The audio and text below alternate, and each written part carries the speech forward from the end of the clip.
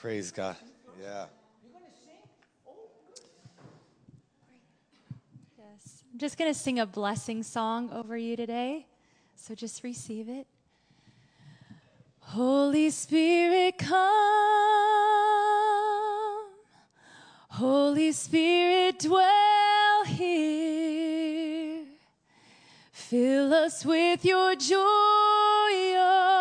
overflowing and your peace overflowing and love overflowing in all of your glory. Holy Spirit, come. Holy Spirit, dwell here. Fill your church with joy overflowing and your peace overflowing and love overflowing in all of your glory. Come, come,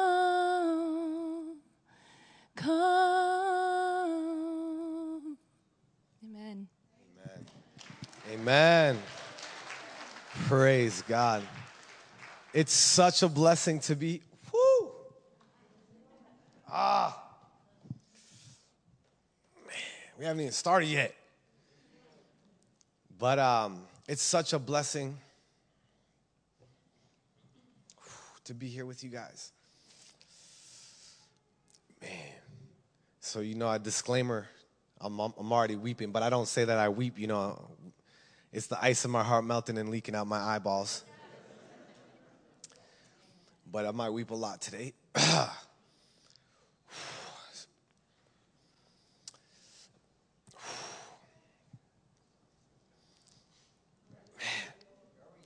I first came in and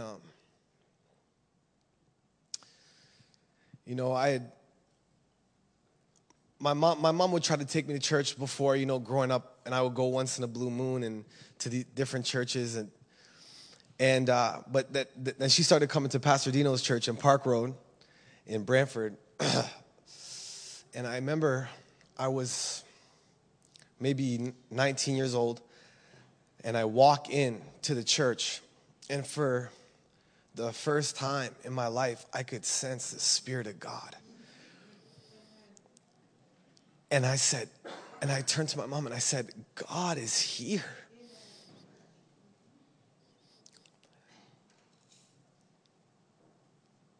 Pastor Dino, there's a whole journey. It's a testimony for another time.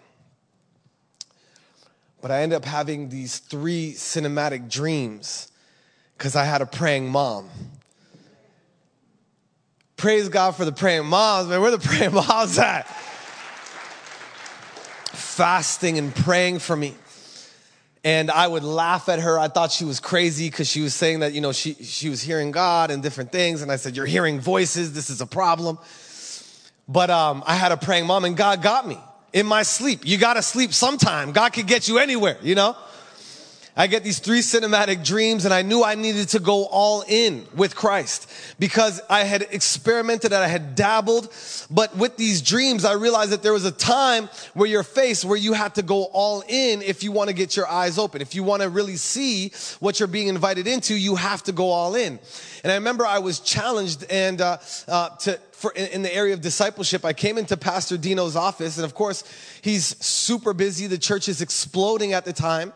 And literally bursting at the seams, standing room only, and I just came to him, and there was a deacon or something at the church that I had in mind to ask about discipleship, and I come into Pastor Dino's office and I said, "Can I get the contact number of this deacon?" Because I need discipleship. I have no idea what I'm doing. And Pastor Dino, he just takes a moment. And then he looks at me and said, "Christoph, I want to disciple you." I want to disciple you. He said, let's get together just once a week. We don't have a big plan or curriculum, but I want you to just come and hang out with me. Come, we'll go to Tim Hortons together, and you can ask me whatever's on your heart at the time. He invited me in to come in. We began coaching Katrina's soccer team together. He knew a lot about hockey, didn't know much about soccer at the time. We coached Katrina's soccer team together, just living life. And something happened as I got to come on the inside and see, not just my favorite preacher in Pastor Dino, not just the mighty prayer warrior in Pastor Dino, but I got to see the man, Pastor Dino. And I tell you, still to this day, one of my favorite preachers that I know. But I'll tell you that who he is when he's not in the pulpit, when he's not pacing in prayer, the man who he is just in the day-to-day is more impressive to me than anything. As a true man of God. And if there's anything, come on, can we honor this man of God? Can we honor this man of God? Can we honor this man of God? It's hard to find nowadays. You can't take it for granted. We see people falling left and right. But can we honor this real man of God? Yeah, a lot of ice melting today. Hey, praise God. And Pastor Dino, you saw something in me when I was just coming in raw from the streets and so blind when I first came into the church, I couldn't even probably see my hand in front of my face, But the faithfulness of God, the faithfulness of God, the faithfulness of God, the faithfulness of God. Some of you I know is maybe we had a chance to connect. In the times I was here before, we had some amazing times in the Holy Spirit together. The couple times I've been able to be here. Unfortunately, because of the pandemic, this is my first time back in almost 3 years into my home country of Canada. I currently serve at one of the largest missions campuses in the world in Kona, Hawaii, where we train globally between all of our campuses. We have campuses in almost every country in the world, and we train globally annually around 45,000 people and send them to the nations of the earth to preach the gospel. Now, during the pandemic, it was amazing to see again this relentless pursuit for revival and the preaching of the word and the daily devotions and being online and seeing Logos continue to thrive and continue to grow. And again, that says so much about the DNA of this house. It says so much about what you're really made of. And again, this is something, church family, that you cannot take for granted. Because it's sad to say, but many of our other churches across the world had to close their doors, never to reopen.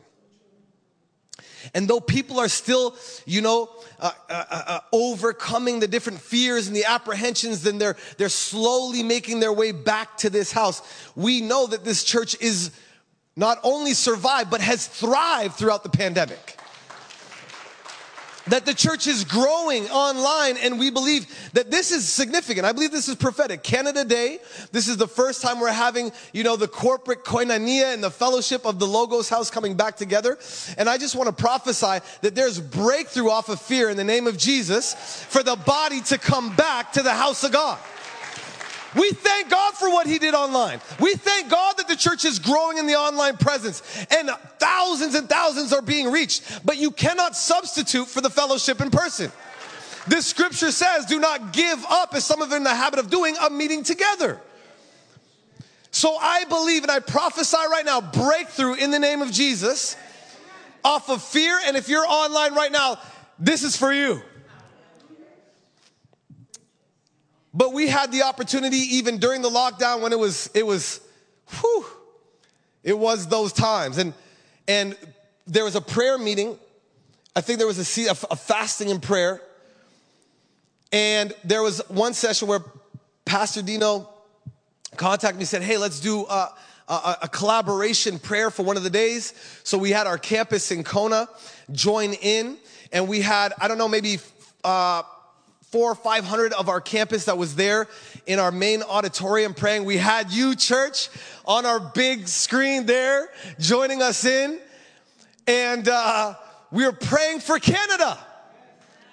We're praying for Canada.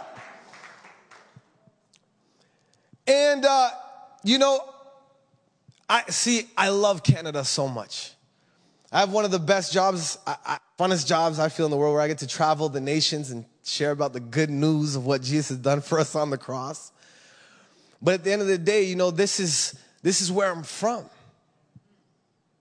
I'm so blessed to say that I'm from Canada.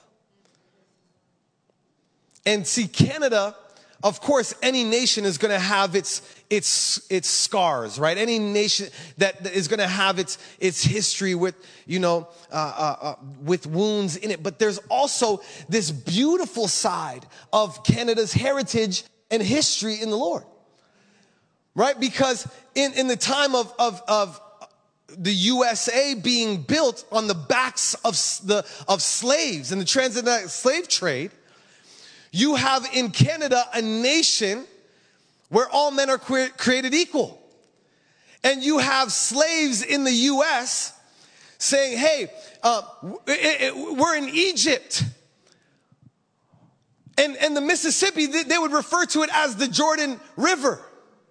And if we could cross out of the Jordan River and through the Underground Railroad, we could make our way to the promised land, Canada, where we could be free. Woo! They would follow the North Star. They would sing the hymns. They would read the scriptures, how God is the God of the oppressed, that he's for the slaves and the downtrodden and the brokenhearted. And they would follow the North Star. And the Quakers, the Quakers were helping. You guys know about the Quakers more than just a cereal. But the Quakers, you know why they were called the Quakers? Because the Holy Ghost would come upon them. They'd get electrocuted in the fire of God. And they would shake. And they would quake. And they called them Quakers. And they would wait on the Lord and hear the voice of the Lord to leave slaves into freedom in this nation, the promised land. One of my good friends actually can trace his whole family heritage to the Underground Railroad. I love this nation of Canada. But as we were praying in our collaboration prayer time together there, there's a 911 call right now over our nation. We have long even left, for a long time, we've known that we were a post-Christian nation.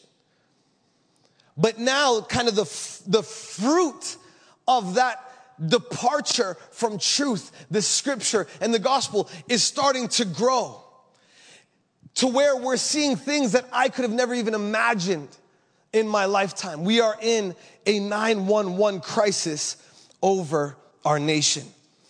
But here's the good news. The light always shines the brightest in the darkest times. And we've been crying out for revival since I was born into this kingdom thing. And if anything that my experience in the nations has taught me, it's this, that when the enemy comes in like a flood, the Lord will raise up a standard against him. Woo!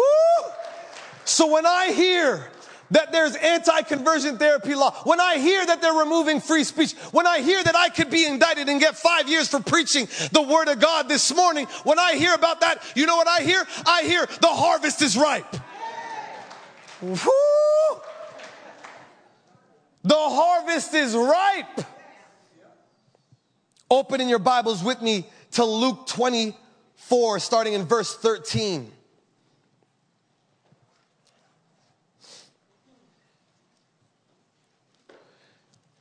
As you're going there and you find that in your Bible, Luke 24:13, I want you to see this in your Bibles.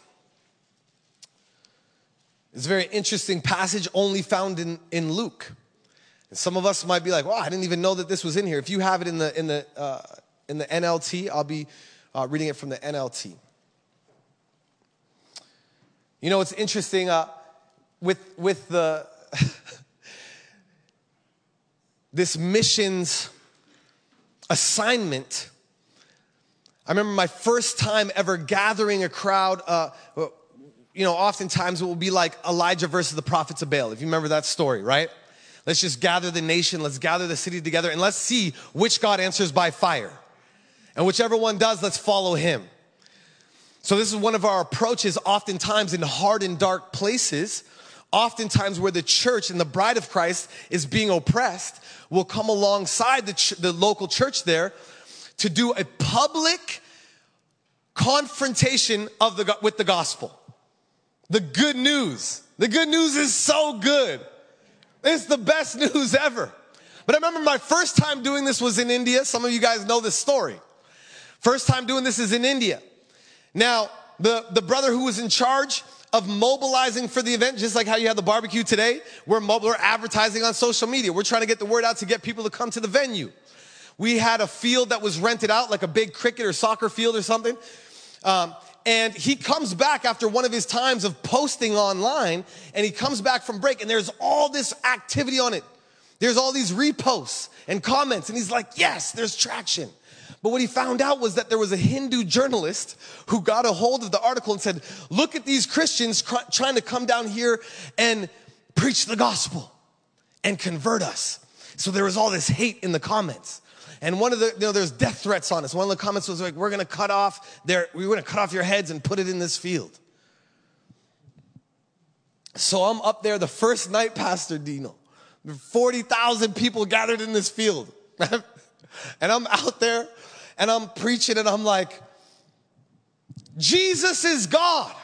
And he's not just one of your other many gods, but he is God. And he is alive. He's not just a guy from the philosophy. He's not just a guy from the history books. He's not just a guy from religion, but he is God and he is alive. So blind eyes are going to be open tonight. Deaf ears are going to be open tonight. Crippled people are going to walk tonight. But the whole time, mind you, at this point in my ministry, I had not yet seen any of those miracles that I was preaching about. Not one. I had cast out a bunch of demons, you know what I mean? Healed a couple sick people, but I had never seen one of those yet. But what do you do when you're in a situation and you don't know what to do? What do you do? Huh? You stand on the word of God. You stand on the word of God because I do not want my experience or my lack of experience to dictate my reality. I want my reality to be dictated by the eternal word of truth.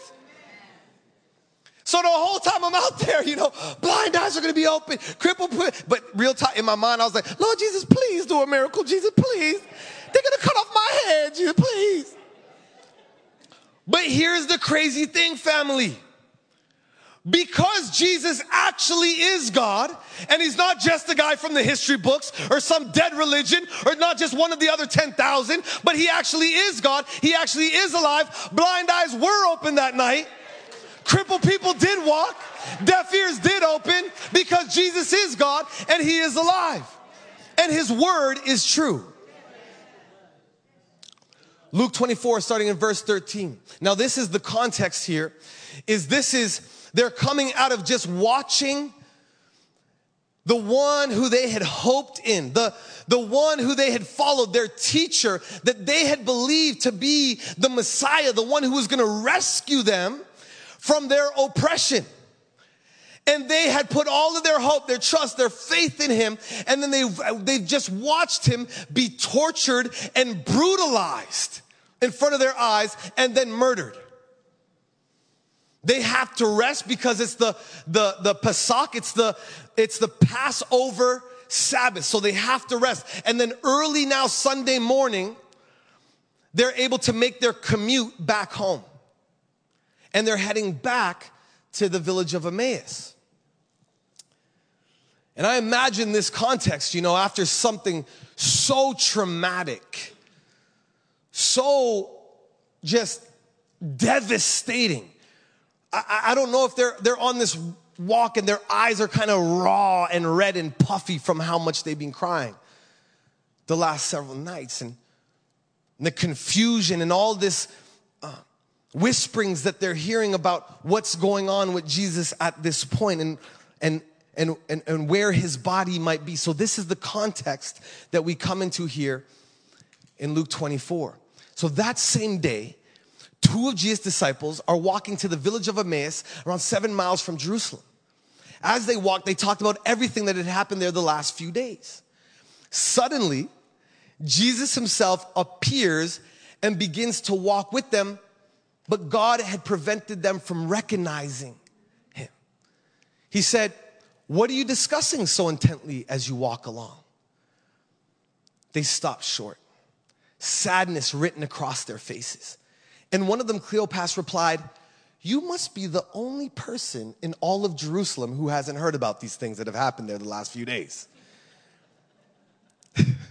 Jesus said, "Well, what things?" The things that happened to Jesus, the man from Nazareth. He was a powerful prophet and a mighty teacher. He did great works and things before God and all the people. But then our religious leaders handed him over to be condemned to death, and they crucified him. We had been hoping that he was the Messiah, the one who would come and rescue Israel. But then, very early this morning, some women of our group of his followers went out to the tomb, and they came back with an amazing report. They said that the body was missing, and they had seen angels who said that Jesus is alive. Some of our men went out to the tomb, and sure enough, the body was missing, just as the women had said. Jesus said to them, "You foolish people, is it really so hard to believe all that the prophets wrote about in the scripture? Wasn't it clearly predicted that the Messiah would suffer and die before entering his glory?" Then he took them through the writings of Moses and the prophets, explaining from all the scriptures the things concerning himself. Around the time they were finishing their journey and nearing the village of Emmaus, Jesus acted as if he was going on. But they said, "No, please come stay the night with us since it's getting late." So Jesus agreed, went in and sat down at the table with them. He sat at the table and he broke the bread and blessed it.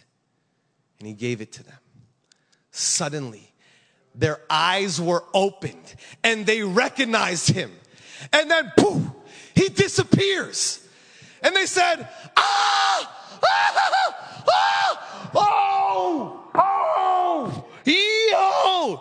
Did our hearts not burn within us as he spoke to us along the road and explained the scriptures to us? That very hour, they were on the road back to Jerusalem. Now, this is a wild story. We got a lot going on in this. I have so many questions about this situation. Now, this is our first thing that we need to do when we're approaching the scripture, right? Is we need to ask questions. I remember I didn't always think this way. Those once in a blue moon times when I would come to those different churches with my mom. I remember one of the first times I was in Sunday school, and I raised my hand to ask a question. So imagine little kid Christoph, like big afro, runny nose, okay? And I'm like, "Yes, little Christoph, what's your question?" And I'm like, I thought that Jesus is from the Middle East. Why does he look like he's European? And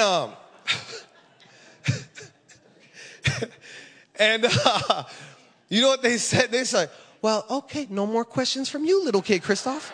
No more questions."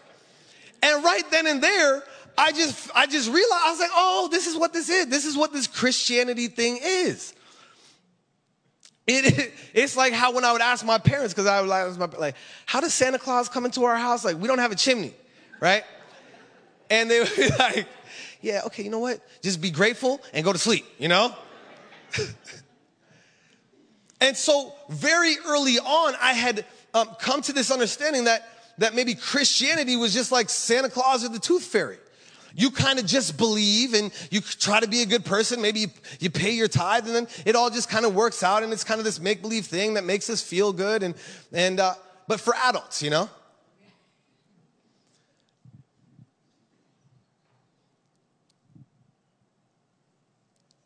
Until I started to read the Bible for myself. And then I see in scripture that we're actually commanded to ask questions. In Matthew 7, it says, ask and you will receive. Seek and you will find. Knock and the door will be opened. Because Jesus is real and the Bible is congruent. So here we have this interesting situation. I got a lot of questions. First question is, if you just came straight out of being tortured, brutalized in front of everybody, right? After prophesying all these things about what was going to happen, where are you going to go straight out of being tortured and murdered? Who are you going to show up to? Because these guys here is super interesting. You got Cleopas and you have the other traveler. We don't even know the name. Cleopas is mentioned one other time. And we don't know if it's even the same Cleopas, right? Perhaps Jesus' uncle through Mary. Mentioned one time. And here Jesus is showing up to Cleopas and this other person we don't even know. Who are you showing up to when you're straight out of being tortured and then murdered? Where are you going to go? I know about me. First person I'm showing up is to my mom. Mom, I'm okay. Mama, I'm all right. They messed up your boy, but I'm okay. I love you. I got other stuff I got to do. Love you. Okay? I'm good. Where are you going to go? Maybe show up to your enemies, the one who messed you up, right? Show up to them and just be like, you don't even have to say nothing. Just show up. You're just like,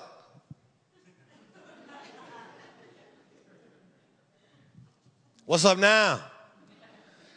When you were pulling out my beard and saying, prophesy who hit you. What's up now? Maybe you go to your inner circle, right? Why is he showing up? Why is he showing up to these two unknowns? These aren't even side characters. These are like the people in the back. These are the extras in the story. Why are you showing up to them? And not only that, but you see here that, 7 miles from Jerusalem. So as the average person walks, this is around 2.5 hour journey. That's a long time to be spending when you're straight out of death itself. Early on Sunday morning.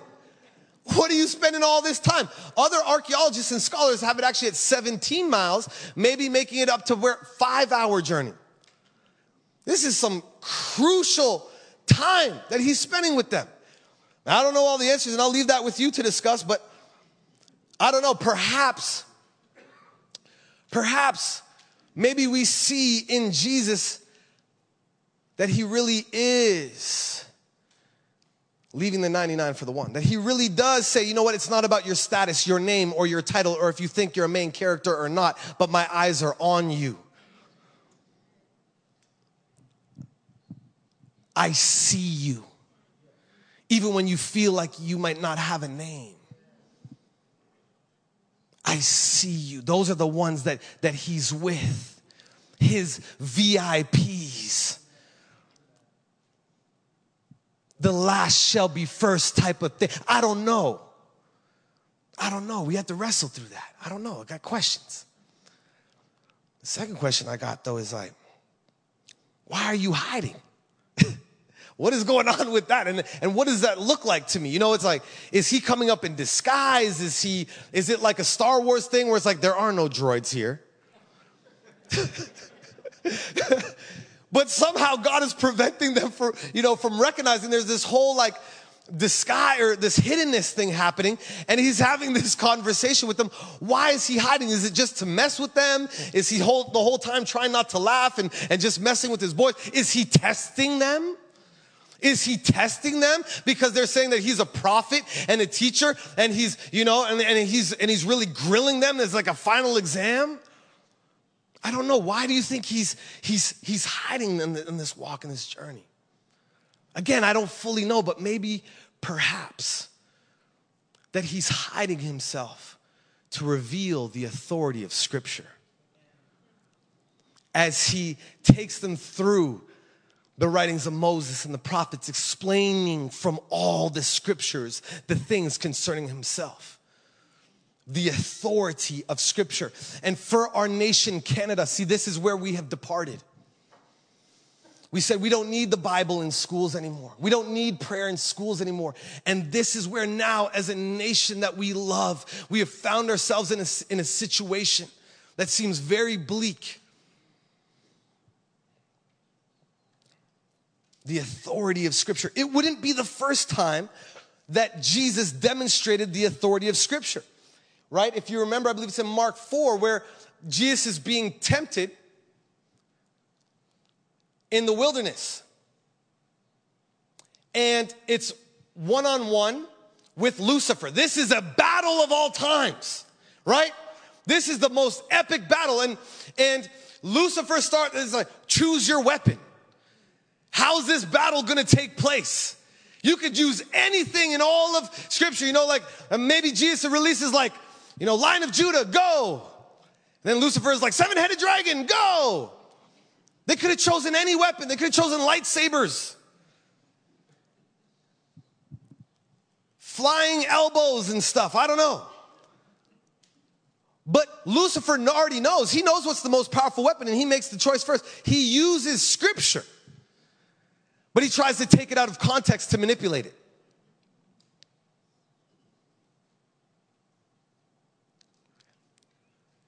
Then what does Jesus do? He doesn't just cover his ears, or he doesn't try to run away, but Jesus uses Scripture, the most powerful weapon in all of creation, in context.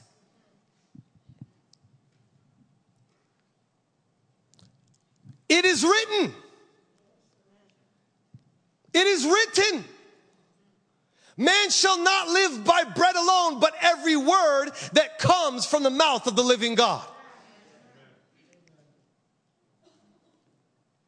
You see, for me, when I was talking to one of my friends, Dr. David Haskell, he's a professor out of Laurier. And during the pandemic, I was just catching up with him, and he was telling me, Christoph, it's getting worse.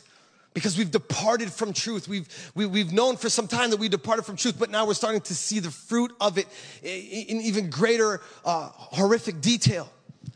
And when I would share this with people for prayer meetings such as the one that we had, it was almost like people were having a heart, like, this is not a science fiction movie. This is not a science fiction horror movie. This is real time right now in our nation. Where he's telling me, yes, because there's this confusion with this loss of reality and truth itself. That they're teaching that, everything is debatable. And it's crazy. I feel like throughout different eras of human history, we've come throughout different eras. We've come throughout different times, right? Like we were in the Stone Age, and then we were in the Bronze Age. We went to the Iron Age, and fast forward, you come into the Industrial Revolution that changes how societies and nations operate. And then fast forward, you come into the Information Age. And now within our cell phones in our pockets, we have access to the entire Library of Congress in our pocket. Like you can access any fact or information that you want to have in the Information Age. But I believe that we have left the Information Age, and we are now in the Disinformation Age. And in the Disinformation Age, everything is debatable. We don't know. We don't even know what truth is. Everything is relative. So like, the earth is round, the earth is flat. I don't know. It's debatable. Dang, no one wants to offend. See, that's some good Canadians right there. We want to be polite. There might be some flat earthers among us. We don't want to laugh.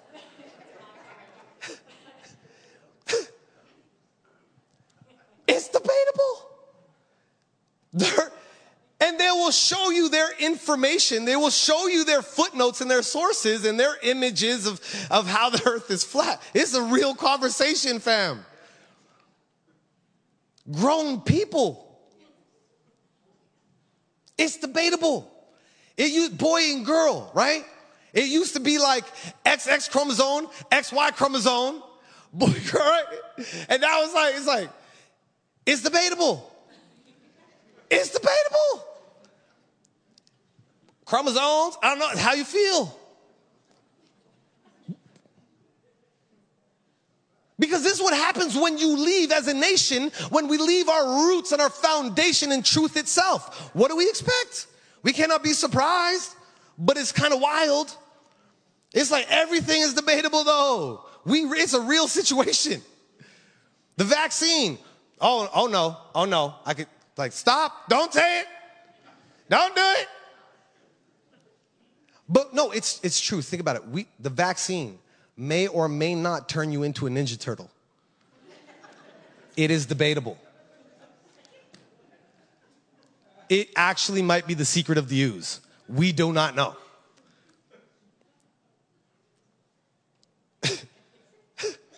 It's wild, right? And it's not just out there. I wish it was just out there. We could say, okay, well, at least we're in here and we're good. No, the relativism and the departure from truth has crept into the church. Where now they're able to twist and manipulate this in the disinformation age because they're like, well, does the Bible really say, that sounds familiar. Woo. I don't even know if the gifts are for today, if the Holy Spirit is for today. I don't know. It's debatable. Yo, they don't even say, well, I don't know if hell is actually a real place or it's just like metaphorical for suffering on the earth. We don't know. It's debatable. We don't know if the Bible is the actual infallible word of God. It's debatable. This is the war. This is what's happened for us in our nation that we love. We have to understand that we are in a time in human history and it's fallen upon us as the church in Canada. You know, when I'm hearing these stories, again, when we see the departure from truth, and then now the byproduct of this is they're teaching this relativism to the kids in school. And we hear this story of out west where a little girl comes home. You know, I think she's around the 3rd grade or something. I don't know the exact details right now, but you might know the story better than me. But she comes home and says, Mommy and Daddy, I don't know. I think I might be a boy. And they say, no, baby. You're a girl. And then she go back to school. Mommy and Daddy said, I'm a girl. Child Services comes to the home and removes the little girl from her family and puts her in protective custody.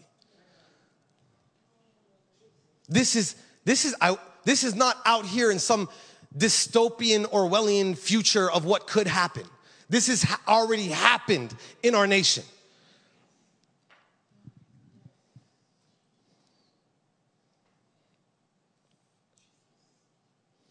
One of the founders of my campus in our university, Howard Momstadt, was a renowned scientist of his generation who loved the Lord.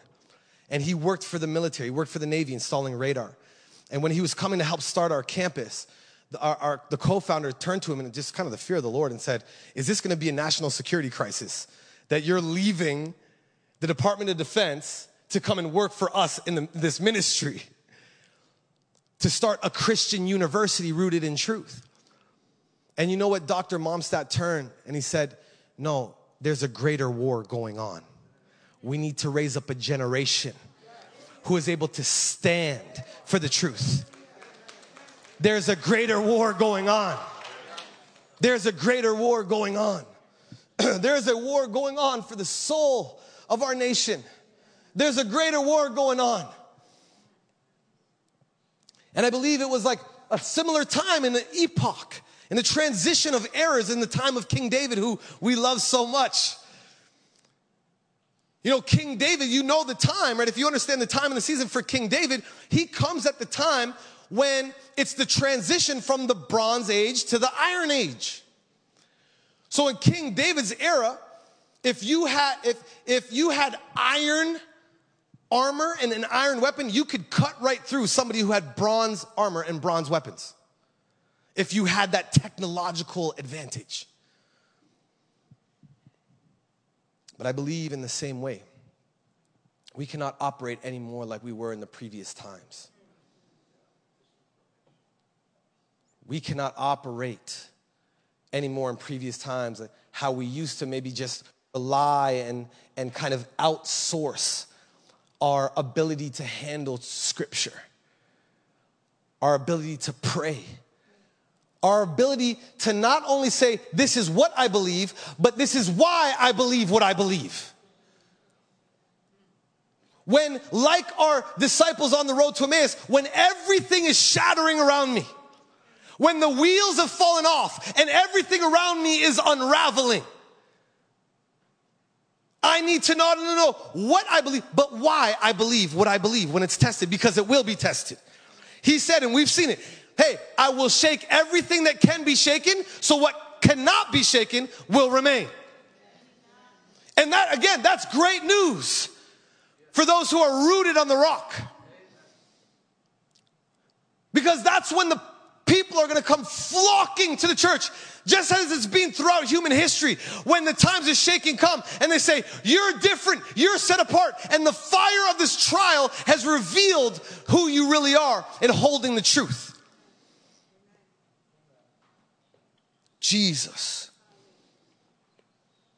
And here's the thing, I think for us as leaders in the body of Christ, especially right now in our nation of Canada, I have a fear of the Lord coming to be with you. It's not business as usual. This is not just me coming, to another great gathering and another great time of fellowship and a barbecue. I come to you at a time when the war is not only at our doorstep, it's within our house. I come to you at a time of urgency in the hour. I come to you at a time when we're pleading for breakthrough in our nation. And I come to you, this is true. In the military, it's an indictable offense for an officer to send out troops to battle ill-equipped. We can't do business as usual anymore. Gen Z, the generation after the millennials, that's anyone who's currently ages 10 to 25. It says they have a 2% biblical literacy rate. We're in a battle for truth. This started to happen in our nation around the 60s when protests were going on. And it started, down south in America. I believe it was Stanford University. When protests started to happen, they would chant, hey, hey, ho, ho, Western Civ has got to go. Hey, hey. And they were saying that these Judeo principles that we had gotten from the Bible were oppressive, and they wanted to cast them off. But this is what happened. That was in the 60s, right? By 1980s, and by the way, around the time of the 60s, teenage suicide was virtually non-existent. It was virtually a non-existent thing in North America. It just kind of was like, But by the 80s, almost 400,000 adolescents were attempting suicide every year. By 87, suicide had become the second largest killer of teens, after only automotive accidents. See, when we amputate our very roots that are holding us up as a nation, that amputation, it becomes septic, it becomes poisonous. Where we in our universities can teach someone how to make a good robot, but cannot even define what it means to be a good person. In our postmodern, post-Christian universities here in our nation, we can teach someone how to travel to Mars, but we can't even teach them how to live in their own home. And now we see this whole thing of the overturning of Roe v. Wade, which on one hand, it's a huge moral victory for North America, right? That this blemish and this stain as a collective has been removed. But did you know the actual logo for the pro-abortion movement, what the original logo back in the day was for them when it first started? Anybody? The logo for the pro-abortion movement. Their logo was the red circle with the X going through it, and behind it was a coat hanger. That was their logo. Can you guess why? It's because they were saying we no longer want to use coat hangers to kill our babies. We want to do it in a sanitized, clinical environment.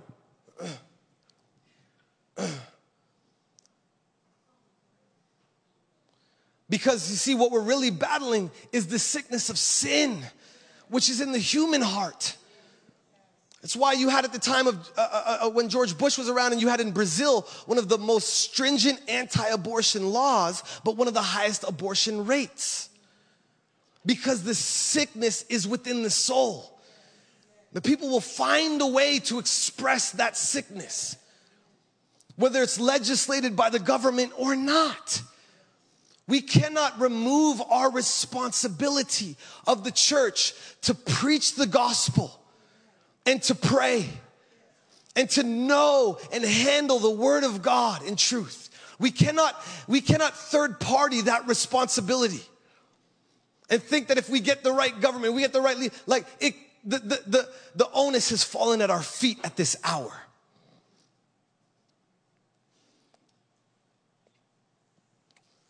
Now, many of us saw, as if 2020 couldn't have gotten any worse, but many of us saw where George Floyd was killed, right? We saw that video. That's a testimony, and that's a story for another time, Lord willing. But I was able to go and help lead a team of my friends into Ground Zero in Minneapolis while the buildings were still smoldering. Right at the intersection in front of the Cup Foods where George Floyd was killed. And we come into a scene where there's thousands of people gathering.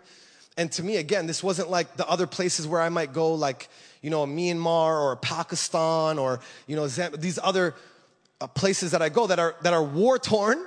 But this one hit different because this was a family thing. And I'm broken. And I'm a mess. And I'm weeping. This is kind of an interesting scene, right? Because at this time, you have thousands of people. You have thousands of people from all over. And they're gathering. And it's a place of pain. It's a place of suffering. And kind of like our two travelers in this story, it's a place of heartbrokenness and dejection and despondency. And you have like multiple different sound systems, and they're all offering different solutions to the problem of pain. You have one group over here that's saying, no, they're literally playing club music, and they're getting high, and they're getting drunk, and they're trying to drown away their pain.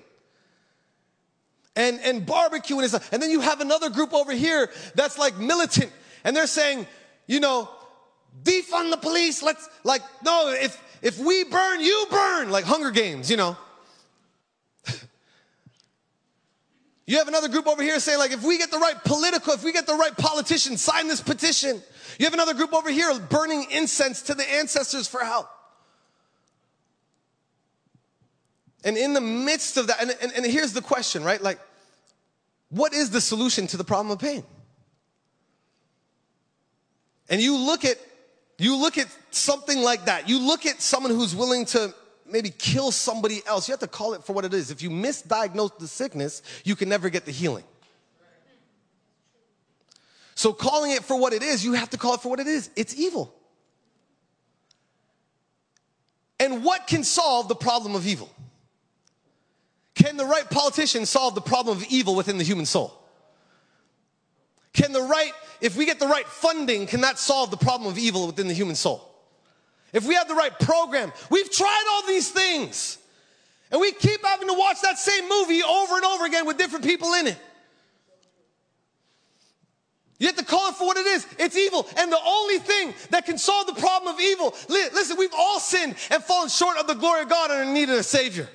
The only thing that can solve the problem of evil is that exchange that happened on the cross, where He took our sin and gave us forgiveness.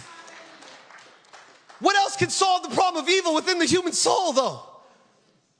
I remember leaving that, and this is so tough, right? Like, in the disinformation age, everything that you say can and will be used against you in the court of public opinion and on the interwebs.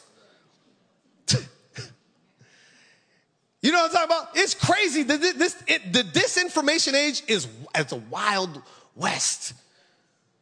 Cancel culture is out there. It's like not only could it cause offense, but you could get indicted. So mad respect to Pastor Dino, Pastor Nadia, the entire team over here that's trying to preach the gospel and navigate these wild times in the nation of Canada. It's literally like you guys are walking through a minefield. And you're making it look good as you're doing it. You're literally out here dancing through the minefield. Like, yeah, praise the Lord. Praise the Lord. Are they crip walking? What's going on? What's this? Making it look good as you do it.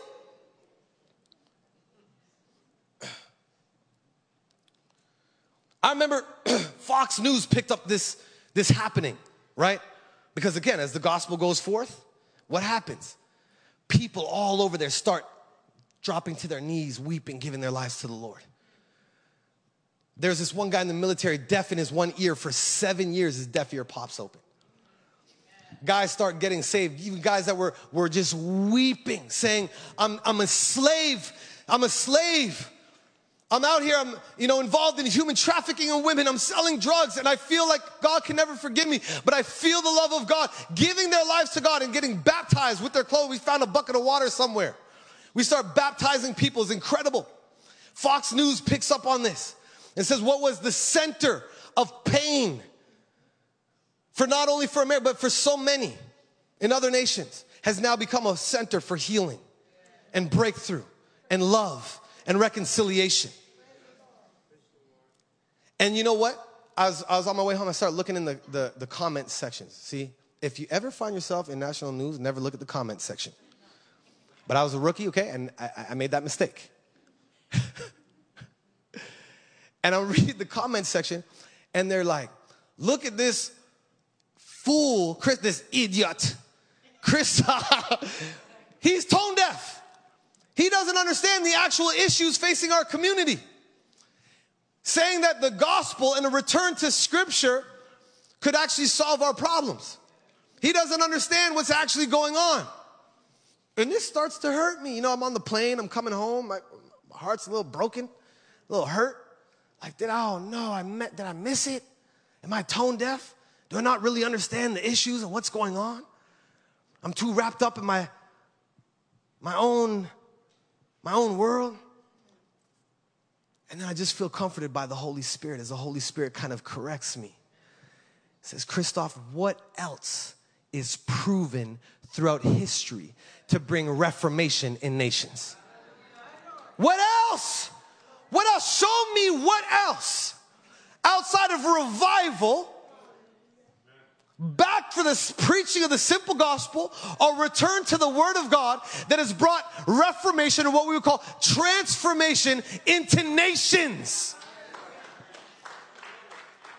And I started to, it's like the Lord has receipts. He's got proof throughout human history. You look at the nation of South Korea, right? Not that long ago, like, 70 years ago, they had the GDP of the nation of Burundi. Only, a handful, dozen of driver's license within the entire nation.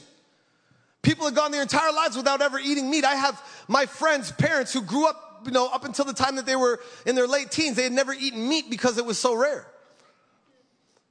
But had a revival through prayer and through coming back to the preaching of the simple gospel that brought a transformation, a reformation to the nation of South Korea. That then they became the second largest mission sending nation in the world.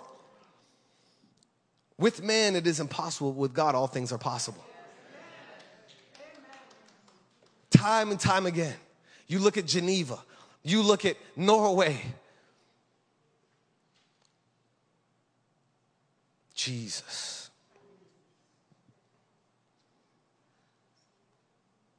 But I believe for reformation and transformation to take place in our country, it first has to start with personal revival.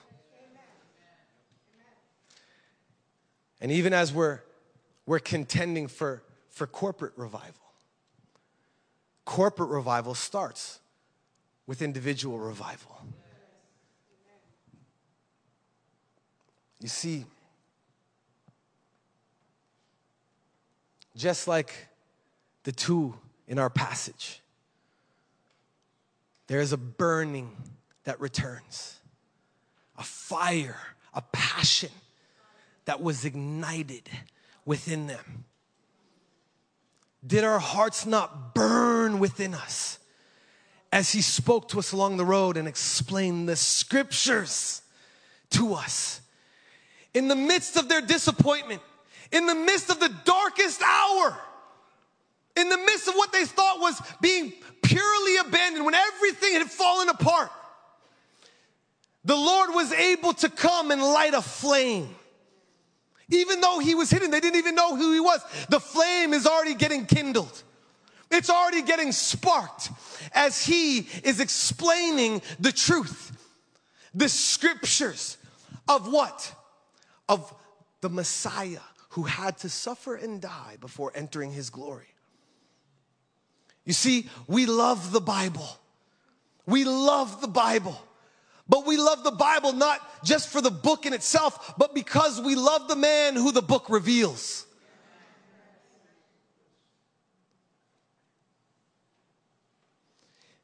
Did our hearts not burn within us? God, burn in us the revival fire of passion and love for you, God, like never before. God, burn in our hearts, God. It's not just a thing that we're hoping for to grow our church anymore. This is life or death for our nation and for our kids. God, we need that fire to burn in us once again. You see, this is what zeal even means in the Greek, right? Zeo, it means to burn or to boil over. And Leviticus 6:13 says, let the fire on the altar never go out.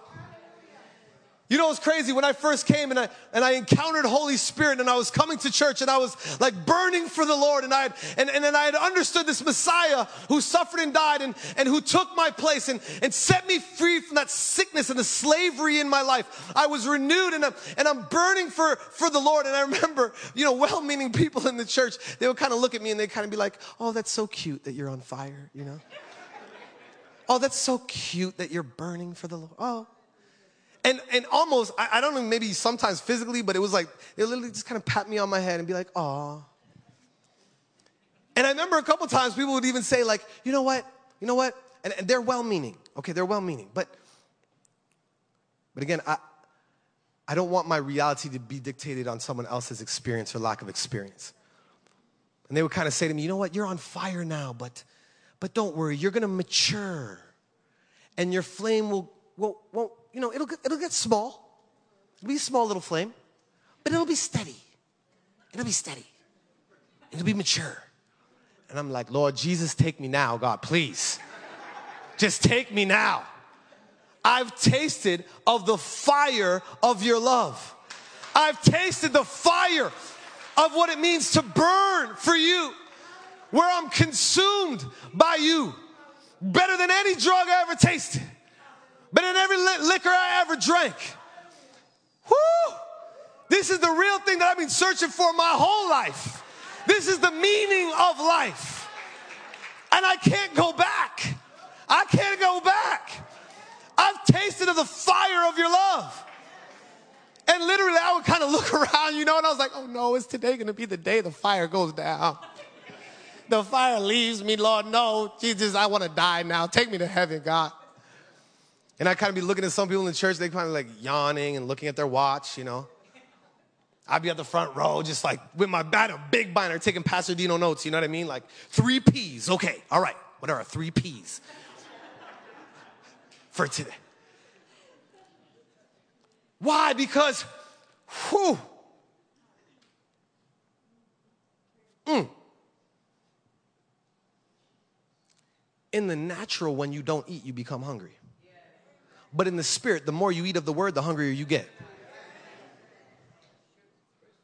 So I'm looking around, I was like, oh Lord. And I remember it was an actual factor that I was concerned, is today gonna be the day I lose my fire? Until one day I was outside of work, downtown Brantford, and I come out on break. I had a little pocket Bible that I kept with me. I opened it up randomly, and it came to Proverbs 4:18. It says, the path of the just is like the shining sun that shines brighter and brighter into the perfect day. Yeah, I was like somebody whose eyes were suddenly opened and recognized it. And I was running around like a crazy person, like someone who just won the lottery. I was like, it gets brighter and brighter. It gets brighter and brighter. Walking up with strangers on the street, like, it gets brighter and brighter. It doesn't have to die. It doesn't have to die. The fire gets brighter and brighter. They're like, okay, it gets brighter and brighter. Like, it gets brighter and brighter. And of course, we're going to go through trials. Of course, we're going to go through hard times. That's the promise of following the real Jesus. We're going to be persecuted. There's going to be things that come against us. But every time I come out on the other side, it gets brighter and brighter than it was before. And I can tell you right now and look you in the eyes, and I can tell you that after 20 years of walking with Jesus, that it gets brighter and it gets brighter.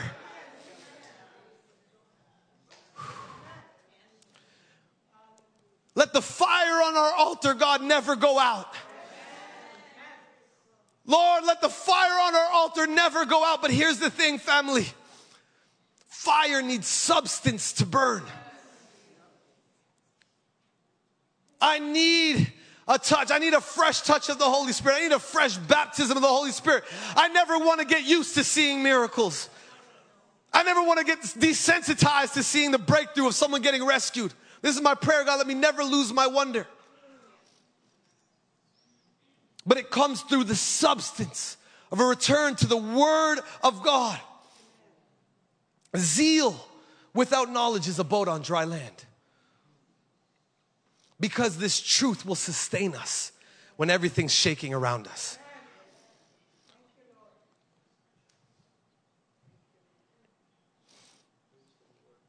Jesus, we need you for our nation, God. We need reformation. We need reformation in our nation in this hour, God, we pray. But God, let it start with revival in me. God, cause my heart to burn for you like never before. You see, when Jesus is walking with them about truth, and Josh or the team, if you could just come up as we close. Where does it start? Where does revival and reformation start? We see it here with Jesus in Luke 24. What is the truth that he's contending for? What is the truth that Jesus is going after in this passage, in this discussion, in this 2.5, maybe 5-hour journey with Jesus, fresh resurrection out of death on early Sunday morning? What is the truth that Jesus is going after here in this moment? Well, we know he's explaining why the Messiah had to suffer and die before entering his glory. This is the doorway. This is the entrance into all of it. You see,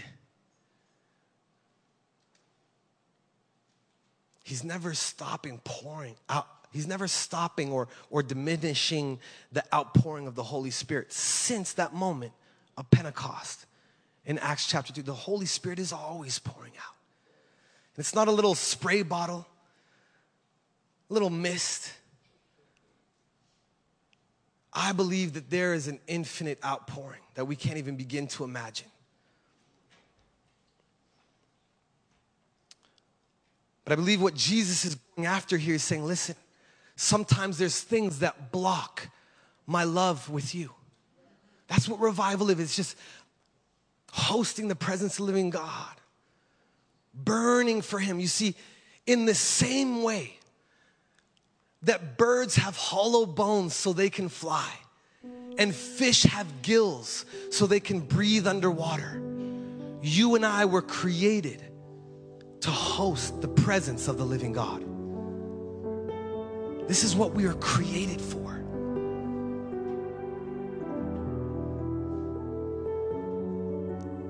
So to understand that no matter what might be in my way, no matter what might be hindering love, he took it on the cross. No matter what disappointment, no matter what hidden sin, he took it on the cross. This is what the truth that Jesus is emphasizing here.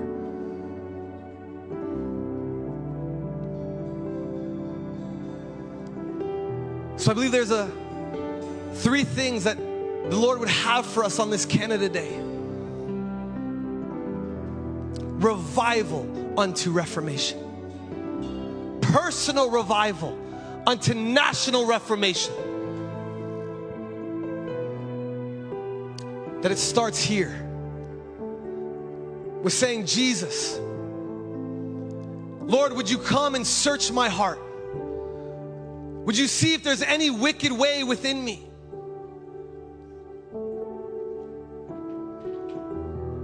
Lord, I believe that your emphasis here in this passage of emphasizing, of showing us, God, the doorway into the very thing that we've been crying out for, Lord, is so simple, but maybe we passed it by, and maybe we've gotten caught into political discussions, and we spend more time looking at the news than we do looking at the Word of God. We spend more time arguing with our neighbor than we do sharing with them the good news of the love of God expressed on the cross. God, we repent. Lord, I'm sorry, Jesus. I need you now. I need to come back to my first love. God, would you come and remove anything that would hinder love?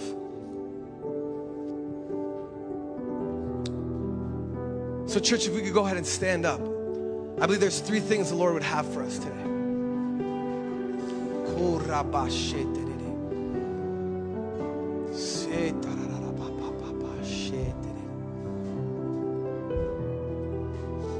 We need a breakthrough, God.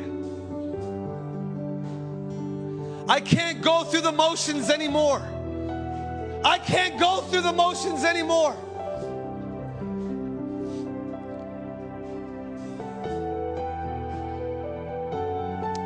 So the first invitation is for anyone here where you might feel like, man, there's a mask that I wear in front of my Christian friends and the church, my church people, but there's another face that I have that I don't want them to see, almost like two lives, and I feel stuck as a slave to these things that are hindering my relationship with Jesus. And I want to tell you, there's good news this morning. There's good news that the Messiah, our King, our Jesus, He died on the cross. He who knew no sin became sin so you might become the righteousness of God in Christ Jesus. There's an exchange that's taken place for you. You don't have to live in that anymore. And that's all that He's going after. He's saying, listen, you don't have to wear the mask anymore. But there's an invitation for you. There's an invitation for freedom. That those slave masters don't have to hold you captive anymore. And it doesn't matter. Listen, there's no judgment in this house. It doesn't matter if you've been in this church for 30 years or this is your first time ever. We just want to see you get free. We just want to see you get free. Jesus. Jesus. If that's you, we would love to pray with you. It's freedom time this morning. It's freedom time this morning. It's freedom time this morning. These things cannot hold you back. Come on, if that's you, just come on to the front. Come on to the front right now. We want to pray for you. Jesus. Jesus. Jesus. Jesus. Jesus. Yes, church, just begin to say His name. Jesus. Jesus. Jesus. Jesus. Jesus. Jesus. We just take authority right now over pride. that might try to keep us in slavery, that might try to keep us hidden in bondage. Jesus, we just ask right now, we declare and decree right now a freedom from slavery in the name of Jesus. A freedom from slavery in Jesus. If you know that you need the breakthrough, you're sick of living that life of torment. It's like torture. And don't get it wrong. Listen, I don't even care if you serve in the ministry here. If you're on a ministry team, you have a leadership role. Now is your time of freedom. Now is your time of breakthrough. And maybe you've gotten so used to this thing. You say, there's no way I could ever get set free. I'm so used to living with it. That's a lie from the pit of hell. The truth of the Word of God says that He suffered so you don't have to suffer anymore. Jesus, yes, come on to the front. Come on to the front. Is there anyone else? I could feel it right now. There's a wrestle in the spirit. There's a wrestle. Come on, brother. Yes, come on up. Come on up. There's a wrestle. We break pride right now in the name of Jesus. We break off pride right now in the name of Jesus. No more faking. I can't fake it anymore. I can't do this anymore. I can't just wear this mask anymore. Come on up. Come on up. Now is the time. There's zero judgment. Don't look at the person at the right or the left. Don't care what they're going to think. This is between you and Jesus.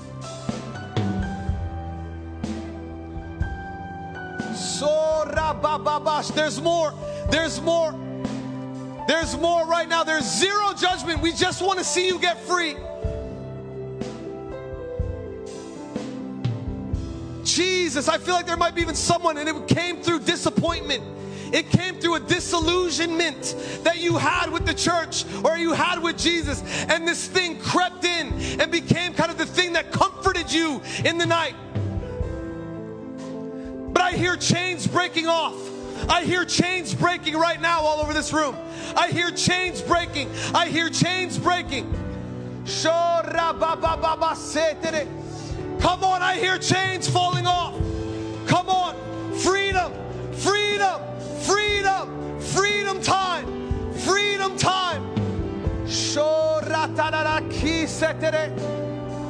Yes, God.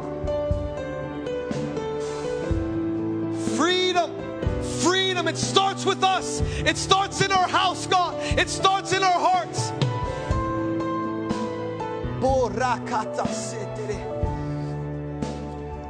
Prayer team, if you could come up. If we have a prayer team, Pastor Nadia, Ron, if you could come and begin to pray. Here's the thing, and there's others. I know you're wrestling right now. I pray right now, I break off any cowardice off of you right now in the name of Jesus. Come on, I break off the spirit of cowardice right now in the name of Jesus. Freedom time. Freedom time. Bravery right now. Bravery right now to quicken in your spirit. Bravery right now. It starts with me. I'm not looking to my right or to my left. It starts with me. Board members, if you want to come and pray.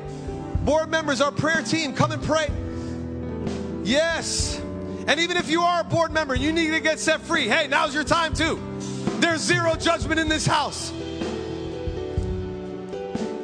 This is the thing. It says, confess your sins to God and you will be forgiven.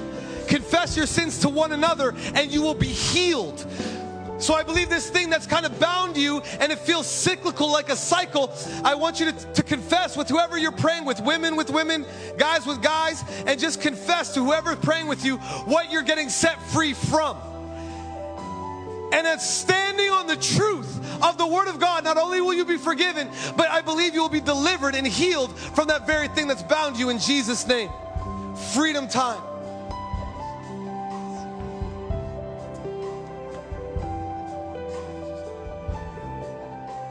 Jesus. Freedom.